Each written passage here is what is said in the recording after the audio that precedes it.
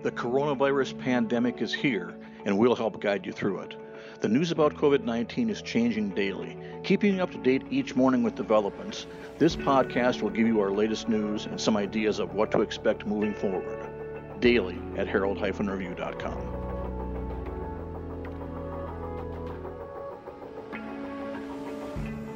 Hello, this is Annalisa Trofimuk, a government reporter with the Herald and Review. I hope you're all doing well. In today's podcast, we will go over the latest state and local numbers. You can find all of the reporting mentioned today in the print editions of the Herald and Review and online at herald-review.com. Today's resource highlight features what to do if you have symptoms of COVID-19, which can include fever, cough, shortness of breath. Symptoms may appear 2 to 14 days after exposure. If you experience symptoms, do not go to a hospital emergency room. Call your primary care doctor if you have one. If you do not have a primary care doctor, you may call DMH Medical Group at 217-876-2856. Crossing Healthcare at 217-877-9117 or SIU at 217-872-3800.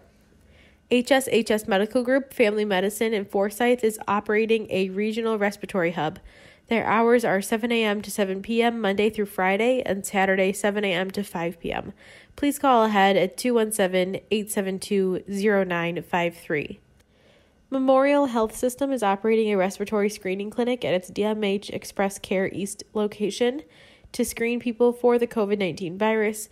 The clinic at 4455 US 36 East will operate 7 days a week from 8 a.m. to 6 p.m. People coming to the respiratory clinic should call 217-876-1200 before they arrive. Patients and visitors to healthcare facilities should be prepared to be screened before entering.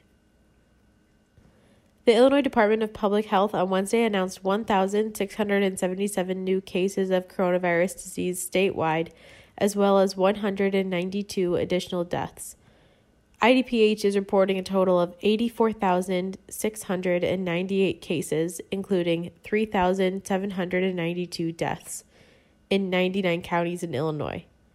Within the past 24 hours, laboratories have reported 17,668 specimens for a total of 489,359. The statewide 7-day rolling positivity rate is 17%.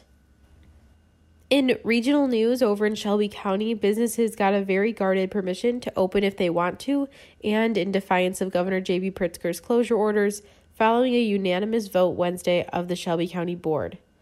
A resolution passed by the board allows businesses to open in compliance with the county's Shelby County Return to Business Plan, a series of safety guidelines. Businesses that open will be monitored for compliance with the guideline standards by the Shelby County Public Health Department, and a close eye will be kept on infection rates and the capacity to cope with patient loads at regional medical centers. Macon County officials said one case of COVID-19 was confirmed Wednesday, bringing the total to 152. Of those, 41 were released from home isolation, 5 are hospitalized, 90 are in home isolation, and 16 residents have died. All right, so that concludes our updates for today. I hope you tune in tomorrow. Thanks so much for listening.